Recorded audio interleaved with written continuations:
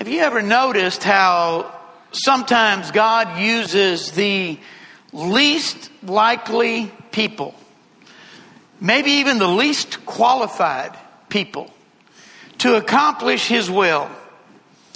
When God needed a judge to lead Israel against the Midianites, He searched out Gideon, who was hiding in a wine press. And when the angel came to him, he said, "The Lord comes to you, mighty warrior." And Gideon is like, "Who are you talking about?" We think about Saul before he becomes king. And they're kind of doing a little raffle. They're kind of deciding who's going to be king. And it comes down and it's Saul. And where is he? He's hiding out in the luggage. He wanted no part of that. David is too young, too inexperienced, too impertinent to defeat the giant. And yet God chose him. Amos was just a shepherd when God called him to prophesy. Nehemiah is living a comfortable life as a trusted servant to the king of Babylon when he feels the call to go back to Jerusalem and help rebuild the walls. Esther is living basically a secret life until she is called kind of by her uncle and says, "You are here for a purpose." We come to the New Testament and we think about the fact that God chose a virgin young girl and a carpenter to be the earthly parents of the Messiah. I don't know how they were qualified. I don't think any of us who are parents thought when we first became parents we were qualified. And the fact that, there was such a humble, lowly kind of setting, but that's whom God chose. The disciples that Jesus picked to be His apostles, 4 of them were just ordinary blue-collar fishermen. One of them was a Roman sympathizer and a tax collector. The other was a rebel against Rome. And yet God chose them. Jesus chose them to be the apostles. Saul was the strongest persecutor of the church. And God called him to do great things. I've told you this before in my studying in Paul's writings. I think that's the thing that blew Paul's mind more than anything. I don't think it blew Paul's mind that God would save him. I think he kind of had come to terms with that. But that God would still use him as a tool to carry out His will. That was almost more than Paul could grasp. Timothy was from a mixed marriage. And yet God used all of them to carry out His will. Last week we started our look at Moses' journey with God. And we looked at his birth and how that he was saved by his parents putting him in the basket in the Nile River, and he was found by Pharaoh's daughter, and then he was kind of raised up until the time of weaning by his mother, and then he was raised in the household of Pharaoh. And then he finds, an Egyptian being mistreating one of the Hebrews, and he kills the Egyptian, and then that is found out, and so he is a fugitive, and he has to escape, and he goes to Midian, where he meets a young woman. And he marries her and goes to work for her father as a shepherd. And that brings us to where we are tonight, where we get a call from God. Now, I told you last week that Moses' life is real easy to break up. You can break it up into 3 40-year periods. Now, what you have to understand is the first 2 40-year periods happen very quickly.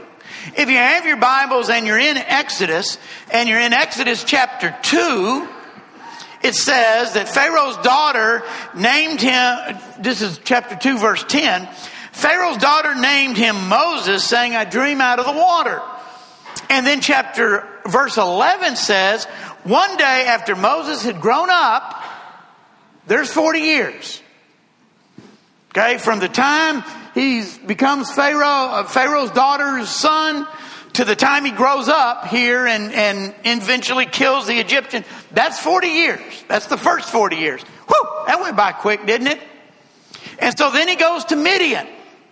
And then in chapter 2 and verse 25 it says, so God looked on the Israelites and was concerned about them. In chapter 3 and verse 1, now Moses was tending the flock of Jethro. Between the last verse of chapter 2 and the first verse of chapter 3 is another 40 years. Wow, that went quick. So the first 40 years went quick. Second 40 years went quick. The last 40 years ain't going to go so quick. Okay, we'll be spending a lot of time, and you know what happens with Moses after that. So Moses gets a call from God. Like Gideon, like Amos, like Saul, Moses gets a call from God. And so beginning in chapter 3 and verse 1 it says, now Moses was tending the flock of Jethro, his father-in-law, the priest of Midian, and he led the flock to the far side of the desert and came to Horeb, the mountain of God. Now this is the mountain that will eventually be known as Mount Sinai. But at this point it's known as Horeb, the mountain of God. There the angel of the Lord appeared to him in flames of fire from within a bush. Moses saw that though the bush was on fire, it did not burn up. So Moses thought, I will go over and see this strange sight, why the bush does not burn up. Would you not have done the same thing? I imagine so. When the Lord saw that he had gone over to look, God called to him from within the bush, Moses, Moses. And Moses said, here I am. Now this is where Moses and I probably part company. Because if I'm going to a really weird site, this bush is burning, but it's not burning up, and all of a sudden the bush speaks to me, I'm out of there. Okay? I'm running for the hills. It reminds me, I love that story, remember in the Old Testament, of Balaam and his donkey. And how that, the donkey sees these angels with these swords and he's trying to save Balaam's life, but Balaam doesn't realize it, so he keeps kicking the donkey, and finally the donkey speaks to him. Well, that's not the odd part. The odd part is that Balaam spoke back. And this is the odd part here. Moses speaks back. Here I am. Do not come any closer, God said. Take off your sandals, for the place where you are standing is holy ground. Then he said, I am the God of your father, the God of Abraham, the God of Isaac, and the God of Jacob. And at this, Moses hid his face because he was afraid to look at God. Then the Lord said, I have indeed seen the misery of my people in Egypt. I've heard them crying out because of their slave drivers, and I am concerned about their suffering. So I have come down to rescue them from the hand of the Egyptians and to bring them up out of that land into a good and spacious land, a land flowing with milk and honey, the home of the Canaanites, the Hittites, the Amorites, Perizzites, Hivites, and Jebusites. And now the cry of Israel has reached me, and I have seen the way the Egyptians are oppressing them. So now go. I am sending you to Pharaoh to bring my people, the Israelites, out of Egypt. If God had stopped at verse 9, Moses would have been thrilled. God has heard the Israelites, he's heard their crying, and God has decided, I am going down and I am going to rescue them. And if God had not, if he had not gone on to verse 10, or maybe he'd taken a breath, Moses would have probably said, good for you, God. It's about time. I know you can do it. I'm behind you 100%. But then God says, now go. You go and let my people out of Egypt and bring them to the land that I was talking about. Now you and I can think of many reasons why Moses is not the man for this job. I'll give you a few that I came up with. He was raised in luxury.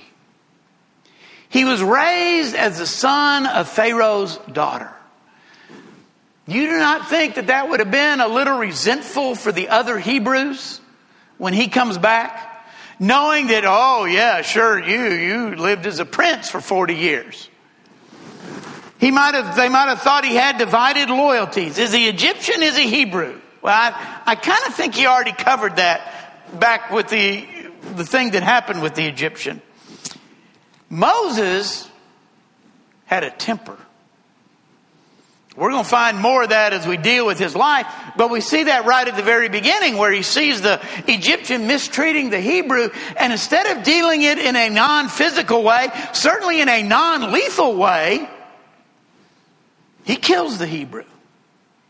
So not only does he kills the Egyptian. Thank you for the inquisitive looks. It helps. So not only does he have a temper, but he's a murderer. He's a fugitive from Egyptian justice. He's on the Egyptian BI or whatever, top 10 most wanted list. And so he certainly would not tend to be the one that would go back. 40 years he's been away. He's married now to a non-Hebrew. And that certainly would have caused some problems. But God had a plan. And that plan included Moses. Let me ask you something. It's a rhetorical question. Could God have released the Israelites with no help from Moses? Could he have done it without Moses? Absolutely. Could he have done it without any human help at all? Certainly he could have. But have you noticed that God generally does not work that way? A little later on, when the children of Israel do finally get to the promised land, and there's Jericho, could God have just snapped his fingers or called out and the walls just come tumbling down? Sure. But he told the Israelites, you march around that city one time for 6 days, 7 times on the 7th day. Could he have built for Noah an ark? That was 120 years or something it took Noah to build the ark? Wow. Could God not have just, there's an ark? Sure he could have. Or could he have saved Noah another way without having to build the ark? Sure. Could God have proclaimed the gospel for the first time by having the angels skywrite the gospel in the heavens? But he had Peter get up on the day of Pentecost and preach that sermon. Did you notice what it said? God said, I am going down and I am going to release and free the Israelites. I'm going to do it, but Moses, I'm going to do it through you. You are the one I am calling. God has a plan. Unlike Isaiah, who when he was called said, Lord, here am I, send me. Moses, on the other hand, said, Lord, here am I ain't going. I don't want to go. And so he begins to make excuses. God has a plan, I believe, for all of us. God wants to use each and every one of us. We may not think we're the right person. We may not think we're the best fit. We may not think we have the right education or the right training or whatever the case may be, but God knows best. And God wants to use us. But we cannot be like Moses and begin to make excuses. First of all, Moses said, I'm a nobody. In verse 11 and verse 12, after God says, I'm sending you, Moses says to God, who am I that I should go to Pharaoh and bring the Israelites out of Egypt? Legitimate? Okay. It's not it's not going to be legitimate, but right off the top, that's pretty legitimate, I think. Who am I? I'm a shepherd out here you want somebody who's a born leader. You want somebody who's had practice. You want somebody who's been to, leader school, somebody who knows this kind of stuff. Not me. And Moses was right. In and of himself, Moses was a nobody. Moses had absolutely no reason to think that he could do this. But God was ready for him. Verse 12, and God said, I will be with you. And this will be the sign that it is I who has sent you. When you have brought the people out of Egypt, you and the people will worship on this mountain. God says, you're right, Moses. You are a nobody. But I am going to be with you. Gideon says, me, a mighty warrior? God says, I am going to be with you. Paul's like, you want me to preach to the Gentiles? God says, I am going to be with you. When we have God behind us, it's not about us. It's about Him. It's not about what we can or cannot do or have been trained to do. It's about what God has promised to do through us. It wasn't important what Moses thought of Moses or what others thought of Moses, but only what God thought of Moses. You see, Moses was thinking about what other people were going to think. Moses was thinking about, it's the exact opposite of David and Goliath. You remember that? David goes and he's getting ready and he sees what's going on and everything. And so he marches up to his brothers and he marches up to the king and he said, I'll go get the giant. And the king and his brothers and everybody else, well, who do you think you are? You're a nobody. And I'm paraphrasing, but I think I can get into David's head enough to know that David would say, you're right, I am a nobody, but God is on my side. And because God is on my side, I'm going to overcome the fact that I'm too young. I'm going to overcome the fact that I'm inexperienced. I'm going to overcome the fact that, I'm too small. And I'm going to take that giant down. Because God is with me. God often uses the obscure, seemingly insignificant people to accomplish His task. Secondly, Moses uses the excuse about, how do I know what if they ask your name? What if I go and say, okay, God, our God has called me. Can you imagine what Moses is thinking? I can. You want me to go to these people. And you want me to tell them that I was out on the mountain and this bush was burning, but it wasn't burning up. And God spoke to me through that bush and told me to come and deliver you out of Egypt and carry you to the promised land. Moses says, we got a little problem here. What if they ask me what your name is? And so in verse 13, Moses said to God, suppose I go to the Israelites and say to them, the God of your fathers has sent me to you, and they ask me, what is his name? Then what shall I tell them? God says to Moses, I am who I am. This is what you are to say to Israel, to the Israelites, I am has sent you. God also said to Moses, say to the Israelites, the Lord, the God of your fathers, the God of Abraham, Isaac, and Jacob has sent me. This is my name forever, the name by which I will be remembered from generation to generation. Go assemble the elders of Israel. Say to them, the Lord, the God of your fathers, the God of Abraham, Isaac, and Jacob appeared to me and said, I have watched over you. I have seen what has been done to you in Egypt, and I have promised that I will bring you up out of your misery in Egypt into the land of all those people, flowing with milk and honey. The elders of Israel will listen to you. Then you and the elders are to go to the king of Egypt and say to him, the Lord, the God of the Hebrews has met me, and we want to go on a 3-day journey, and he goes on. So God says, you tell them that I am has sent you. This is the dynamic name of God. It is the verb essence to be. Not I was not, I will be, but I am. Have been. Forever in the past and forever in the future.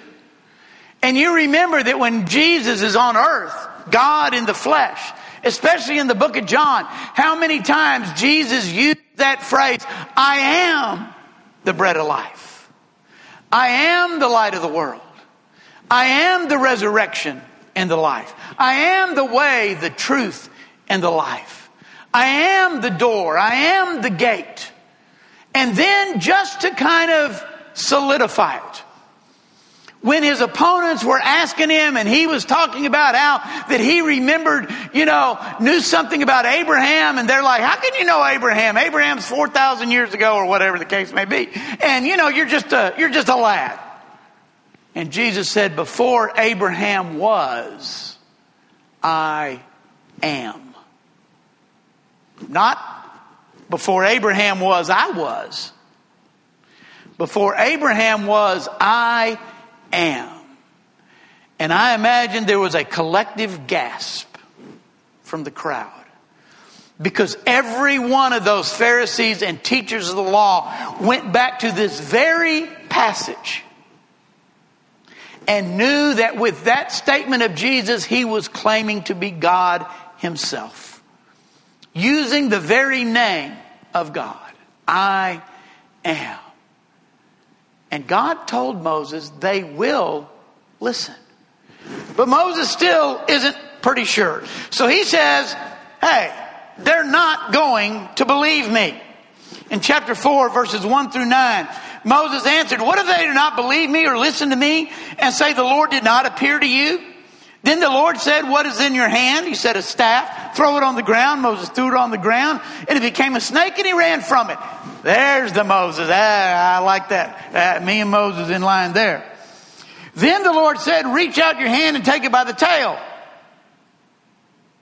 This is where Moses and I part again. So Moses reached out and took hold of the snake and it turned back into a staff in his hand. This said the Lord, this is that they may believe that the Lord, the God of your father Abraham, Isaac, and Jacob has appeared to you. Then the Lord said, put your hand inside your cloak. Moses put his hand in his cloak, and when he took it out, it was leprous like snow. Now put it back in your cloak, he said. So Moses put it back in his cloak, and when he took it out, it was restored like the rest of his flesh. And then Moses said, if they did not believe you or pay attention to the first miraculous sign, they may believe the second. They don't believe these two. Listen, take some water from the Nile, pour it on the dry ground, and the water that you take from the river will become blood on the ground. God said, they may not believe you, but I'm going to demonstrate my power through you.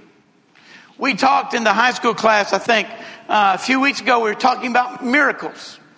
And I said, what is the purpose of miracles? First of all, I asked, what is the first miracle performed by an individual in the Bible? Not just what's the first miracle, because obviously creation's a miracle, right? The flood is a miracle, But what is the first miracle performed by an individual in the Bible? Now, my mind immediately went here. I'm thinking when Moses gets before Pharaoh and he begins to do the miracles and the plagues and all of that. But got to thinking, maybe it was Joseph interpreting the dreams of Pharaoh and the cupbearer and the baker. That may be it. But anyway, we're talking about, forget that, that was free. We were talking about what was the purpose of miracles is to demonstrate authority. That's the purpose of miracles. That's the reason Elijah and Elisha did miracles. So that they could say, I am speaking for God. Look what I can do. That's the reason Jesus did miracles when he was on earth. So that he could prove to be the Son of God. It wasn't to wow people. It was to say, look, I can do this, therefore listen to me. That's why in the early church, the apostles and those whom they laid their hands on could do those miracles before we had the written word of God, before we had a solidified, comprehensive Bible. How do we know that what you're saying is true? Well, one of the ways is do miracles. God says, yeah, they may doubt your story. This is a pretty fantastic story. They may doubt it. But when you do these miracles, they're going to have to pay attention. They're going to see that you speak with the authority of God because of these miracles. I think God used ordinary, everyday things. He used the staff in Moses' hand. He used a little boy's lunch to feed over 5,000 people. He used a slingshot and one rock to take down the giant, even though David took five with him. A widow's mite, a cup of water, a borrowed tomb. So then not Paul, David, Abraham, Moses. So then Moses basically says, I am not gifted. I'm not a very talented person. And so beginning in verse 10, he says, Moses said to the Lord, O Lord, I have never been eloquent, neither in the past nor since you have spoken to your servant. I am slow of speech and tongue. I sense a little false modesty in Moses. Now, Moses was raised an educated man. He was raised in the household of Pharaoh. He was raised to be educated. Now, you can be educated and still not speak very well. I understand that. But Moses kind of shot himself in the foot. Just the way he phrased that to me. Lord, I am not an eloquent man, neither from the time before you came to speak to me or the time now. And I'm thinking, that's pretty eloquent, isn't it? Well, that's pretty eloquent. And sometimes we can use false modesty. That's not my talent. That's not my thing. I'm not really very good at that. Because it's something that we don't necessarily want to do, which is the case here with Moses. But God, I remember Norman. I remember Norman would talk about false modesty in people. And he would say, he would say, somebody would say, I just don't have any talents. I'm not very good at anything. He said, they'll do that. But if I were to ever come up with them and say, I've noticed that you don't have a single talent. You can't do anything well. You'd be totally offended at that. Anyway, that's what Norman used to say. I think that's kind of what's going here with Moses. Moses trying to do anything. And God says, look at what God says in verse 11. The Lord said to him, who gave man his mouth? Who makes him deaf or mute? Who gives him sight or makes him blind? Is it not I, the Lord? Now go and I will help you speak and will teach you what to say. Again, God is saying, I'm going to be with you. I'll put the words in your mouth. I'll help you. I'll carry you along. It kind of reminds me a little bit in the book of Job. As Job is going back and forth with God and kind of saying, I'm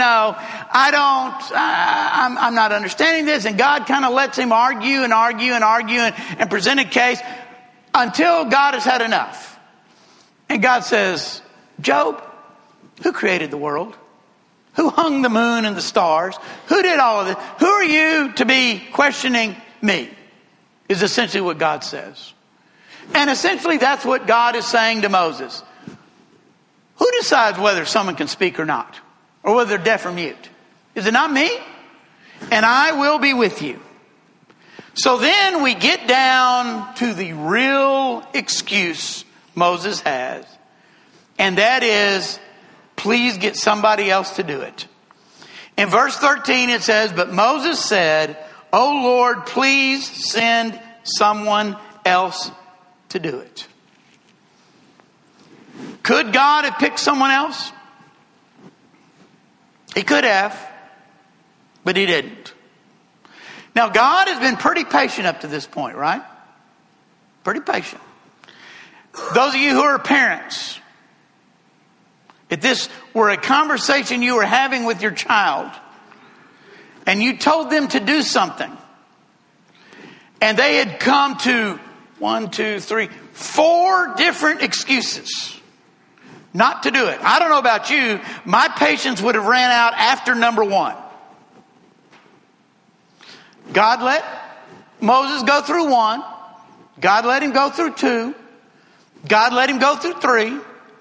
God let him go through 4. When he gets to 5, look at what it says. Then the Lord's anger burned against Moses. You think the fire in the bush got a little hotter? Maybe the flames got a little higher? Well, I don't know. What about your brother Levi? Aaron, the Levite. I know he can speak well. He's already on his way to meet you, and his heart will be glad when he sees you. You shall speak to him and put words in his mouth. I will help both of you to speak and will teach you what to do. He will speak to the people for you, and it will be as if he were your mouth, and as if you were God to him. But take this staff in your hand so you can perform the miraculous sign. So eventually God says, okay, all right, I'll give you what you want. Sort of. I'll meet you halfway is kind of what God seems to be saying. You're still going to go. You're still going to be the face. You're still going to be the dude. But Aaron is going to help you. Aaron is going to speak for you. Now, Norman also used to say something else, and that is that God always gives us either what we ask for or something better. In this case, I think, God gave Moses what he asked for. But I'm not sure it was the better. Because Aaron is going to become a thorn in Moses' side. Aaron is going to be the one who is going to fashion the golden calf while Moses is up on the mountain. Aaron and his sister Miriam are going to be the two who are going to question Moses' authority. It is Moses' 2 sons, Nadab and Abihu, who are going to offer the strange sacrifice and be burned up. So God gave him what he wanted, but I kind of think he'd have been better off by himself because of the problems that Aaron ended up causing. As I was thinking about this, I was thinking about Jonah. We all know Jonah, right? God tells Jonah, go preach to the Ninevites. We have no record of Jonah arguing with God like Moses. I think maybe because Jonah knew he wasn't going to win that argument. He knew this story of God and Moses. He didn't want to do what God wanted him to do any more than Moses wanted to do what God wanted him to do. And so instead of trying to argue with God, Jonah just ran away from God and said, I'll just get as far away from God as I can. God wants to use each and every one of us. I believe God has a ministry. I believe God has a plan. I believe God has a place for each and every. It may be far from what we ever expected. I told you last week, those of you that were here last week, about the man who asked me to help teach junior high and came to one class and then left, and I was on my own at 19 years old teaching the junior high class. Well, at that same congregation, there was the associate minister there. I've told this story before, but every time he would find me, he would say, when are you going to quit reading meters and do what God has called you to do? It got to the point that if I saw him coming down the hallway, I would jump in the nearest door, even if it was the women's restroom. Because I did not want to hear it anymore. I did not want him pestering me. I was not called into ministry. God had not called me to do that. God had not called me to I was perfectly comfortable doing what I was doing, and I felt like I was doing what God wanted me to do. And maybe I was to a point. But eventually, I think, I realized maybe he's right. Maybe God is calling me to do something different. Maybe God is calling me to go into full-time ministry. And it may not be your call. It may not be what God is calling you to do, but he's calling you to do something. He's calling all of us to do something. And we have to make sure that we don't find every excuse in the world not to do it. And just let him take control and lead us. If you're here this evening, we can help or encourage you. We invite you to come now as we stand and as we sing. We hope by listening to this lesson, you have found a better understanding of the Bible.